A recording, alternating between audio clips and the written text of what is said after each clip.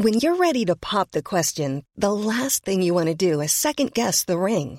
At BlueNile.com, you can design a one-of-a-kind ring with the ease and convenience of shopping online. Choose your diamond and setting. When you find the one, you'll get it delivered right to your door. Go to BlueNile.com and use promo code LISTEN to get $50 off your purchase of $500 or more. That's code LISTEN at BlueNile.com for $50 off your purchase. BlueNile.com, code LISTEN. There's never been a faster or easier way to start your weight loss journey than with PlushCare. PlushCare accepts most insurance plans and gives you online access to board-certified physicians who can prescribe FDA-approved weight loss medications like Wegovy and Zepbound for those who qualify. Take charge of your health and speak with a board-certified physician about a weight loss plan that's right for you. Get started today at plushcare.com/weight loss. That's plushcare.com/weight loss. plushcare.com/weight loss.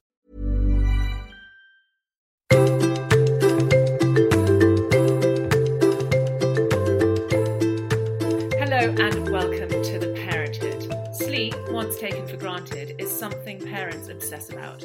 From the endless quest to get children to sleep through the night, to worrying about how on earth we parents are going to get through the day on such little sleep. I know I speak for all parents when I say sleep is something we think about a lot. My guest today is so fascinated with sleep that his job centres around it. Professor Guy Leschiner is a consultant neurologist and professor of neurology and sleep medicine who's passionate about public education. The author of numerous books, he's presented radio and TV shows about the mysteries of sleep. Guy, thank you so much for joining me today. It's so brilliant to be able to talk about sleep. And I'd love to just start by understanding a bit more about sleep, because I don't actually know. Do we know why we sleep and what happens to our brains when we sleep? We certainly have some insight into what happens to our brains during sleep. And we're beginning to understand the role of sleep in really regulating every aspect of our physical, mental, and importantly, neurological health. We know that sleep has a pretty much an impact on every aspect of our health, be that cardiovascular health, the regulation of our blood pressure, whether or not we eat huge amounts of food, but perhaps most importantly, it's involved in regulation and housekeeping of the brain in very broad terms. So essentially what happens is that is there sort of sorting out that goes on while we sleep, that some of the memories are solidified and some of the memories are discarded, the ones that we don't need?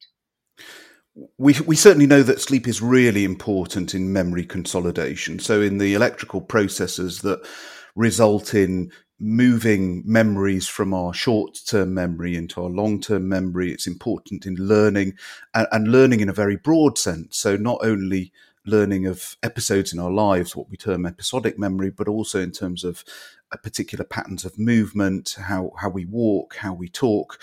It's also really important in terms of the housekeeping of the brain. So we know that, for example, in certain stages of sleep, there are channels within the brain that are termed the glymphatic system. And these channels open up in very deep sleep, in a stage of sleep called stage 3 or slow wave sleep. And that these channels are involved in the removal of certain toxins or metabolites from the brain. Essentially, these are the byproducts of being awake and our brains being active. One of those chemicals is actually fundamental to the development of conditions like Alzheimer's disease, which is why there is such a focus today on the association between sleep, or especially poor sleep, and the development of neurological disorders like dementia. And how much sleep should we ideally get? I know that obviously babies and children need far more sleep, which presumably is associated with the fact that their brains are still developing. But as an adult, what's the optimum amount of sleep that we should be getting? So that's a really difficult question to answer, because we know that our sleep requirement is a function of our genetics, but it's also a function of the quality of our sleep. So for some people, actually, there is good evidence, particularly if they carry particular genetic variants, that they need relatively less sleep than others.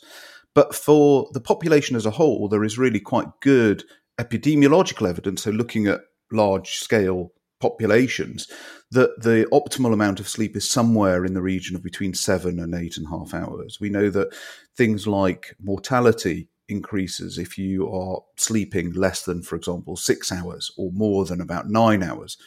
Some of that is probably related to the fact that, many people who are ill anyway with other conditions may be on medications that actually alter their sleep, or may have conditions that fundamentally influence their sleep. So it's not entirely clear, but certainly there's very good evidence that if you're sleeping less than on average 7 hours a night, for most people that will have negative health consequences. And obviously we're talking to a cohort of people with young children who are probably quite regularly having less than 7 hours of sleep a night. Is this, idea that we sleep less when we have young children, is it very detrimental to our health, or are our bodies kind of programmed to be able to deal with, the best part of a decade of not very good sleep while our children are young? Yeah, first of all, I can entirely sympathise, because I think that my sleep has never quite been the same since my kids were born. I think that we know that there are a number of mechanisms within the brain that allow us to adapt for sleep loss. So, for example, if somebody's particularly sleep deprived, provided that they haven't got other issues with their sleep, then what tends to happen is that the brain prioritises certain stages of sleep over others. So that stage of sleep that I talked about, that very deep stage of sleep during which this lymphatic system opens up, tends to be prioritised. So if people are very sleep restricted, then they potentially spend a much larger proportion of their night in that stage of sleep, which is thought to be most important for restoration and for things like tissue healing and growth. So there are some mechanisms in play. Undoubtedly, there are going to be some health consequences to being sleep deprived. Hopefully, most of those are short-term rather than long-term. And can you catch up on sleep if you've had a sort of couple of years of bad sleep, or even, let's say, a week of bad sleep? You know what children are like. They'll have a cold and then suddenly they're just not sleeping. Is it possible then to kind of catch up, or do we really need a sort of regular amount of sleep per night? So there is this concept of sleep debt. So you can accrue a sleep debt by having your sleep disrupted for a prolonged period of time. There is quite good evidence that if your sleep debt is fairly low, then you can catch up within a couple of days. But actually, we know that, for example, if you take individuals and you sleep deprive them enough, 4 hours a night, then actually even a weekend of catching up with your sleep, of being allowed to sleep for as long as you want, will not repair all the consequences of that sleep debt over 2 or 3 nights. And actually, in a clinical setting, when we're trying to evaluate people for conditions like narcolepsy, let's say, then we typically say that it can take up to 2 weeks for the consequences of sleep deprivation to be reversed. And it's really important to understand that there are really differential consequences. So what I mean by that is that if you are very sleep deprived, there's obviously the sleepiness, the subjective feeling of wanting to go to sleep. But there is also the negative consequences on your cognition, on your ability to perform certain cognitive tasks. And we think that there are probably some genetic variants that influence how resistant you are to the effects of sleep deprivation on your feelings of sleepiness, but also on your cognition, and they may not necessarily match. So that there are probably some individuals who, for example, feel after a night or two that they are not sleepy anymore at all, but will still have those cognitive deficits that are part and parcel of sleep deprivation. And how effective are sort of daytime naps? If you've had a terrible sort of night's sleep, are they good or bad, or do you need to be having a longer period of sleep for it to be truly restorative? I know that sometimes I've had a lunchtime nap and I wake up feeling even more exhausted than when I went to sleep. Yeah, so this is a rather nuanced question, because I'm often asked this in the context of insomnia. So it's important to stress that insomnia is very different from sleep deprivation. Insomnia is the inability to sleep properly when you're given the opportunity, whereas sleep deprivation is really not having sufficient opportunity to sleep. So for insomnia, we generally tend to recommend people not to nap during the day, because it lessens the pressure on the brain to go to sleep at night and can actually engender poor sleep habits. If you're sleep deprived, then actually that is not necessarily applicable. A short nap, so 15 to 20 minutes, will lessen the sleepiness that you have as a result of sleep deprivation. A very long nap, so by long naps I'm talking about 1.5 to 2 or even 3 hours, means that you're actually going into the deeper stages of sleep in that nap, and you're really then fulfilling the requirements of sleep and may have additional benefits as well. And in cultures, for example, that have siestas, there's quite good evidence that a lunchtime nap has important impact on cognition, but also on wider health issues like lowering your blood pressure. So if you are very sleep deprived, then actually having a nap during the day is going to be rather useful. What you describe about waking up feeling even more tired after a daytime nap is often as a consequence of getting your timings a little bit wrong. Because if you go into the deeper stages of sleep and you try and wake up out of the deeper stages of sleep, people often experience something called sleep inertia or sleep drunkenness at its extreme. You know, that feeling of profound groggy headedness of not being able to get going again after that daytime nap. And what is the optimum time to sleep for a sort of lunchtime nap, a daytime nap? So we think that most people will tend to go into the deeper stages of sleep within about 20 to 30 minutes of sleep onset, which is why that if you're going to have a short nap, we tend to say limit it to 15 or 20 minutes to avoid waking up in that deep stage of sleep. And for most people, that first stage of very deep sleep tends to be over by about 90 minutes or so. So either 15 minutes or 90 minutes, basically. Yeah, or longer. I mean, obviously, there are huge differences between individuals, and it to some extent depends quite how bad the rest of your sleep is. But as a general rule, that's actually quite sensible. And I speak to a lot of parents who are absolutely exhausted, but still find it very difficult to go to sleep. I think often as a new parent, there's suddenly so much to make you anxious. Your mind is spinning. I definitely had this. Is there such thing as sort of overtiredness that will prevent you from getting to sleep? We know that many people have a trait called sleep reactivity. So this is something that many people will sympathize with, that, for example, issues in their environment will often impact on their sleep. So the typical picture of somebody in their youth is, you know, when they have exams or when they have a job interview or something like that, they know they're going to sleep rather poorly beforehand. And that trait, that sleep reactivity, is often associated with insomnia, you know, usually later on in life. And in insomnia, what tends to happen is that people enter into what's termed a hyperarousal state or a hypervigilant state.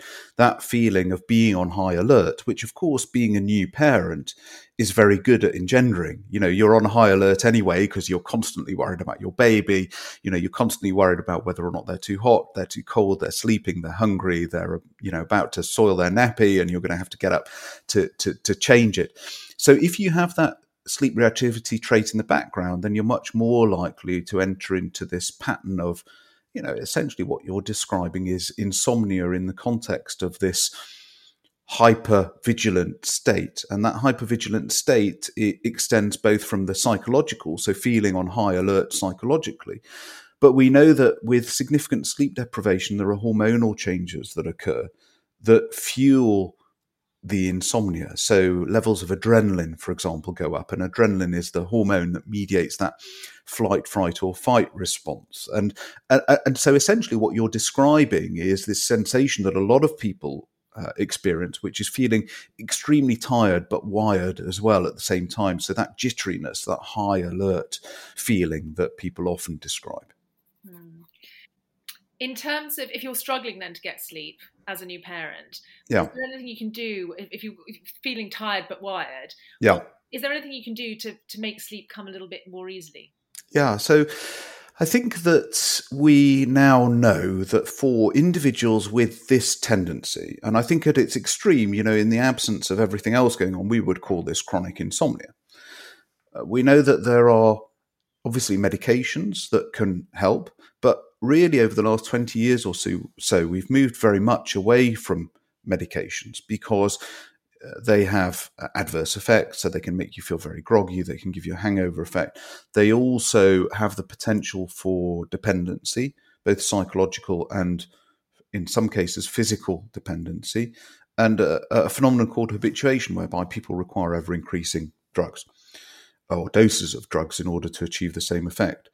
The research of the last 20 or so years really points towards one particular technique, which is termed cognitive behavioral therapy for insomnia, as being the most effective long-term treatment in this kind of scenario. And cognitive behavioral therapy for insomnia is essentially a behavioral protocol to try and reprogram your brain to associate bed with sleep rather than bed with lying awake. Some parts of it are related to relaxation strategies. Other parts are related to essentially reconditioning your brain to associate your bed, the sleeping environment, with getting off to sleep rather than struggling to get off to sleep. And there are other aspects of it as well that all aim to reduce that hypervigilant, that hyperarousal state that you're describing. Does distraction work? I always find listening to something on a sort of sleep timer when my mind is whirring is a sort of quite effective way of getting sleep. Yeah, absolutely. In fact, that is part and parcel of the CBTI protocol. Essentially, for many individuals, there is significant anxiety associated with sleep. So there's the anxiety of wondering, first of all, am I going to get to sleep tonight? Or is it going to be a horrible night? There's the anxiety of thinking, how on earth am I going to be able to cope with looking after my child tomorrow? Or if you're working, being able to get on with a job, or looking after the other kids tomorrow if I feel like rubbish the following day. So it's the act of trying to go to sleep that sometimes increases anxiety. And those distraction techniques will often help, because then you're not focused on going to sleep. Your mind is taken elsewhere. Interestingly, a lot of people with insomnia will say, well, look, when I'm sitting on the sofa and I'm watching TV, I'll often doze off on the sofa. But as soon as I get into bed and I don't have any distractions, I will lie awake, my brain will start whirring, my head will start buzzing, and I will be simply unable to sleep. And that's a very good illustration of that phenomenon. And when we do feel like rubbish, when we're sleep deprived, is there anything that can make us feel better? Because obviously, as new parents, we will be sleep deprived. I remember there were days when I literally felt like I didn't sleep, and I think, how am I going to function? But actually, I kind of functioned just about. Yeah. And that sort of anxiety I had about not being able to function was actually just making life harder when it didn't really need to be. But is there anything when we've had one of those terrible nights' sleep that will just help us get through the day? I mean, caffeine, or is that a bad thing? Well, I think caffeine certainly provides a temporary stimulant effect. It obviously has its downsides. And what a lot of people don't appreciate is how long caffeine lasts in your system. So the half-life of caffeine is fairly long. If you drink enough of it, even if you try and limit it to earlier on in the day, there will still be some caffeine circulating in your system. So I think the key thing is to use caffeine judiciously. And then the rest of it is rather boring. It's things like exercise. I'm Sandra, and I'm just the professional your small business was looking for. But you didn't hire me because you didn't use LinkedIn Jobs. LinkedIn has professionals you can't find anywhere else, including those who aren't actively looking for a new job, but might be open to the perfect role, like me. In a given month, over 70% of LinkedIn users don't visit other leading job sites. So if you're not looking on LinkedIn, you'll miss out on great candidates like Sandra. Start hiring professionals like a professional. Post your free job on linkedin.com/people today. Many of us have those stubborn pounds that seem impossible to lose, no matter how good we eat or how hard we work out. My solution is PlushCare. PlushCare is a leading telehealth provider with doctors who are there for you day and night to partner with you in your weight loss journey. They can prescribe FDA-approved weight loss medications like Wegovy and Zepbound for those who qualify. Plus, they accept most insurance plans. To get started, visit plushcare.com/weightloss. That's plushcare.com/weightloss. Fresh air, light in particular, is very good at having an alerting response. So, sometimes that in the UK can be rather difficult, especially in the depths of winter. But exposing yourself to external light can be rather helpful as well.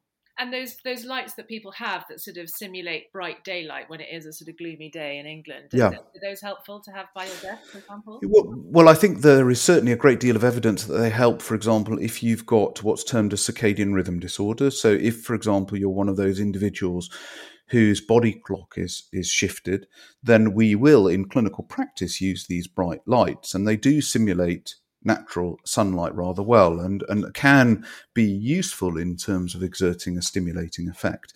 I think once again, as with things like caffeine, it's the timing that is also important. So what you don't want to be doing is you don't want to be exposing yourself to these light boxes late on in the evening, because what that tends to do is it tends to shift your internal body clock back So it makes your brain want to go to sleep later than you otherwise would and wake up later than you otherwise would, which is a really very bad thing if your baby is going to bed at 8 p.m. and waking up rather early, because essentially then what you're successfully doing is sleep depriving yourself even more. Yeah. And so if you were wanting to aim to get to bed at, say, 9:30, 10, when would you stop drinking caffeine, and when, not too much caffeine, obviously, Yeah. and when would you sort of start limiting that exposure to bright lights? What sort of time? So we generally tend to recommend that people don't drink any caffeine after lunch, particularly if they've had a lot. With regard to light exposure, probably, you should stop at about 4 or 5 p.m. Mm-hmm. That's really interesting. So coming on to sleep for our children, Mm. which is something that, we absolutely obsess about. I mean, presumably sleep is absolutely fundamental for babies. I mean, they sleep, 18 hours a day when they're first born, or even more Yes. than that. Yeah, more than that. Yeah, even. We know that there are a number of changes that occur through life, and that a newborn baby will, as you say, spend about 2/3 or more of their day asleep.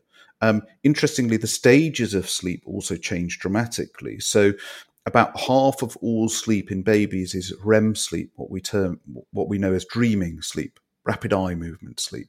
Whereas in, for example, adults, I'm not going to say your and my age, because that's making assumptions. My age probably spend somewhere in the region of about 15 to 20% of their time in REM sleep. So there are changes both in terms of duration and also in terms of sleep architecture. Well, if you look at, for example, kids who have sleep disorders, so conditions like obstructive sleep apnea or other conditions that disrupt sleep, or individuals who are very sleep deprived because they have behavioral sleep issues, then we see a number of different findings. And most of those in children relate to behavior. And I don't think it takes a sleep specialist to tell parents that if your kids are very sleep deprived, there will be changes in behavior. But at their extremes, I know that my pediatric colleagues will sometimes see kids who have been diagnosed or provisionally diagnosed with conditions like ADHD, who actually have a sleep disorder underlying them. And when their sleep disorder is treated, their ADHD in inverted commas improves as well. And it's very clear that sleep restricted kids and teenagers will, for example, perform less well at school. And we see that particularly in teenagers, particularly those teenagers who are going to bed very late and, would like to wake up very late, but don't because they have to get up for school. So there are some sort of broad implications for optimizing nighttime sleep in children. Do you think you can learn or be taught to sleep well? Well, sleep is a learned pattern of behavior, and I think that learning of good sleep is really the basis for a huge industry of, baby sleep experts who go to people's houses and charge them large amounts of money to teach their babies to sleep. Of course, there is a whole issue surrounding the behaviors that children learn with regard to sleep. But, one shouldn't lose sight of the fact that, we all have genetic variants or other aspects of our physical and mental health that influence our sleep, and those will influence the sleep of children as well, particularly slightly older children.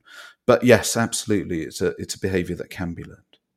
And I suppose too, if you can get into a sort of good routine, because sleep, sleep tends to thrive with routine. Going to bed at a similar time every night is quite important, isn't it? Absolutely. I talked a little bit about those associations between bed and sleep that influence people with insomnia.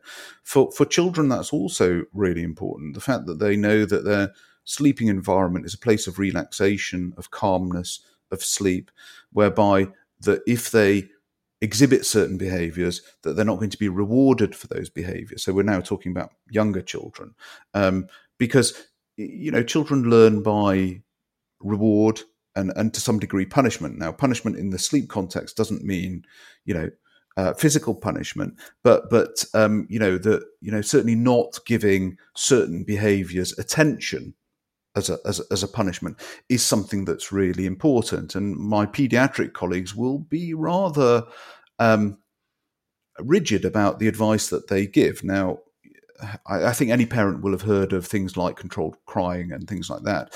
And there are a range of ways in which those can be put in place so that actually children are calmed, they're soothed, but they're also rewarded for sleeping well, and they're not rewarded for, getting up, throwing tantrums, crying in the middle of the night. It's about making sure that that everything that you as a parent do engenders that association between bed and sleeping well, sleeping through the night. Now, it's easier said than done. And, yet despite the fact that I know the theory, I'm not sure that I put it in practice with my children particularly well. But at least having knowledge of the kinds of things that you should be doing might at least inform you. And that consistency, I suppose, is really important. And I mean, I remember reading something and they said, when your child wakes up in the middle of the night, just don't engage with them, which people interpreted as being really cruel. How could you not look at your child and maintain eye contact with your child? But essentially that for them is stimulation, and stimulation is the last thing they need when they're trying to go to sleep. And indeed, even an inconsistent response can sometimes be rewarding. So if you do that, 50% of the time, but the other 50% of the time you don't engage with them, then they will still learn that actually if they get up in the middle of the night and start screaming, there's a pretty good chance that you will come in and you'll start engaging with them and playing with them. Now, obviously, there's a balance to be had, because as a parent, you don't, personally, I don't feel terribly comfortable. And now I'm talking as a parent rather than talking as a sleep specialist. I don't feel particularly comfortable with letting my child scream for hours and hours through the night. But, there's a difference between going in and making sure that they're safe and making sure that they know that you're there, from actually kind of properly engaging with them and picking them up and, talking to them, et cetera, et cetera. And reading a story to them. Yes. Or letting them get in your bed. Indeed. That is the death knell for your sleep. Yes, yes. So the other death knell is if your child has nightmares, which seems to be relatively common. Is it, or is that just my perception? Yeah, it's very common. I think there are two issues with regard to nightmares. So what a lot of people refer to as nightmares are actually something called sleep terrors. And sleep terrors are a phenomenon whereby children, and by the way, this is not uncommon, it affects about 5% of kids, will at certain stages in their development suddenly in the middle of the night get up, they'll look extremely distressed, they'll be screaming and shouting, they'll be engaging with you. And then after a little while, they'll go back to sleep and they won't remember any of that. Essentially what this represents is a form of sleepwalking, a condition called a non-REM parasomnia. And actually for them, they don't recall it. It doesn't do any damage. It's actually much more traumatic for the parent than it is for the child, because the child wakes up in the morning, is told, oh, you did this and this, and has no recollection of it whatsoever. So these kinds of behaviors arise from very deep sleep, from those deepest stages of what we term non-REM sleep. Nightmares are what we experience also in adulthood. These are unpleasant dreams of a narrative structure from which we wake and we recall them. And they are a normal part of growing up. They're a normal part of learning. They're a normal part of understanding the world. We think that actually dreams are important in a number of ways. They're important in terms of understanding our environment, understanding the world that we live in, but they're also important in emotional processing. And so it's not surprising that children, as they grow up, will have some distressing dreams whereby the emotional content of those dreams is sufficient to cause them to fully wake up. They don't in and of themselves necessarily represent anything wrong with that child, unless they're very thematic, unless they're related to some sort of traumatic experience, in which case we would refer to that as PTSD associated nightmares. And, really it is about reassurance and about trying to optimize other aspects of sleep to try and make sure that their sleep is as good quality as possible. Because, what you don't want is a child that's frightened of going to sleep because they are anticipating these really unpleasant nightmares. Yeah. In terms of is it important to get your child to talk about them? And, very often it's the monster under the bed. It's something that is Yeah. absolutely not going to happen. Yeah. How important is it to reassure them that's not going to happen? Or do we need to acknowledge that what they're dreaming about is scary and they're not being silly to find it scary? Yeah, I'm not sure I'm the best person to talk to, because the issue that I have is that I see predominantly adults rather than children. I know that for my pediatric colleagues, what they often say is it's about reassurance. It's about making them feel calm. I think by and large, kids are not going to be easily dismissed.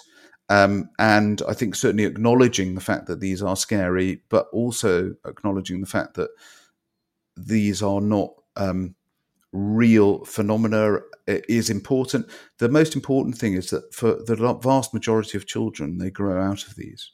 Things settle with time. And in the heat of the moment, it's very easy to think, oh my God, this is what my life is going to be like for the next 15 years because my kid is going to have these dreams for the next 15 years and I'm going to be in a terrible pickle. But actually, as with all things in parenthood, for the vast majority of individuals, this will pass too. And does CBT work for children or people that are having sort of nightmares and night terrors? Yeah, CBT for insomnia certainly works. It's about causing a reduction in that hypervigilant state. And the reason why we think that hypervigilance also impacts on nightmares is because if you are hypervigilant and it disrupts the quality of your sleep, it makes it much more likely that you're going to be in a slightly aroused or vigilant state during dreaming as well. So you're much more likely to wake up in these situations. And, other things that I know that my pediatric colleagues often recommend is listening to mindfulness-based apps, for example, with their children in order to reduce that level of hyperarousal, to induce that feeling of calmness, of soothing, of reassurance at night. And they will often point to particular apps to be used at night or in the evening alongside their parents to try and facilitate that. Yeah, that makes sense. And finally, sleepwalking, which I know is quite common. What should you do with a sleepwalking child? Should you wake them up or just take them back to bed? Well, there is this old wives' tale that it's dangerous to wake up a sleepwalking person. And I think that comes from a few cases in adulthood of people who have extreme sleepwalking, who as a result of being woken up and being quite confused will have a violent response. Actually, in children, that's not really a major concern at all. And all you really do by waking up a sleepwalking child is you end up having a awake but confused child on your hands. So actually guiding them back to bed and soothing them back to sleep is perhaps the most useful thing that you can do. It's also, once again, I stress the fact that as with many things in childhood, it often passes. So we know that about 20% of kids will sleepwalk on more than one occasion. And about 40% of kids will sleepwalk at least once. Actually, that persisting into adulthood is pretty rare. Only about 1 or 2% of adults sleepwalk. So for the vast majority of individuals, there will be a phase during which they sleepwalk or have these night terrors, and then they will settle down on their own, usually without any major intervention at all. Well, apart from the people that I read about in your book, the lady who would go and sleepwalk and drive her car around while she was asleep. Yes, well, it keeps me in work, the fact that it continues to persist in a few individuals. But these are the minority, the vast minority. Yeah, and that's why they make such extraordinary stories, is that you're are so unusual. Guy, thank you so much. It's been so fascinating talking to you. I know this has been massively helpful for lots of people listening. Guy's books, The Nocturnal Brain, Nightmares, Neuroscience, and The Secret World of Sleep is brilliant. I read it and was absolutely fascinated. There's quite a lot of self-diagnosis. And his newest book, The Man Who Tasted Words, Inside the Strange and Startling World of Our Senses, is out now. Marina, can I just tell you a quick anecdote? Yeah. So my 12-year-old daughter at the time read that book, and she came down from reading it and said, "Oh, Dad, I think I've got restless leg syndrome, insomnia, narcolepsy, and Klein-Levin syndrome." So you're not alone in self-diagnosing. I was reading this thinking, it's me. I have all these issues. I shall tell my daughter. Well, I thoroughly enjoyed it. Thank you so much for your time today, Guy. And thank you all for downloading this episode of The Parenthood. You can subscribe, rate and review wherever you found this podcast. You can also follow me on Instagram. I'm at marina.fogel. But in the meantime, from Guy and me, thanks for listening and goodbye.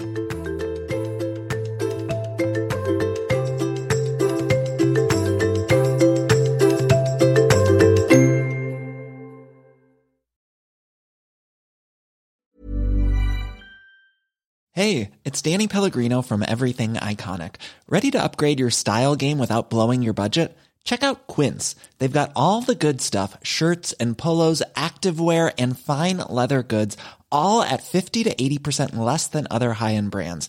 And the best part? They're all about safe, ethical, and responsible manufacturing. Get that luxury vibe without the luxury price tag. Hit up quince.com/upgrade for free shipping and 365-day returns on your next order. That's quince.com/upgrade. Sick of being upsold at gyms? My guy, you're currently a base member. For $90 more, I can upgrade you to our Shred membership. For $130 more, you'll be a Swole member. And for just $300 more, you'll reach Sweat Platinum. At Planet Fitness, you'll get energy without the upsell. Never pushy, always free fitness training and equipment for every workout. It's fitness that fits your budget. Join Planet Fitness for just $1 down and $10 a month. Cancel anytime. Deal ends Friday, May 10th. See Home Club for details.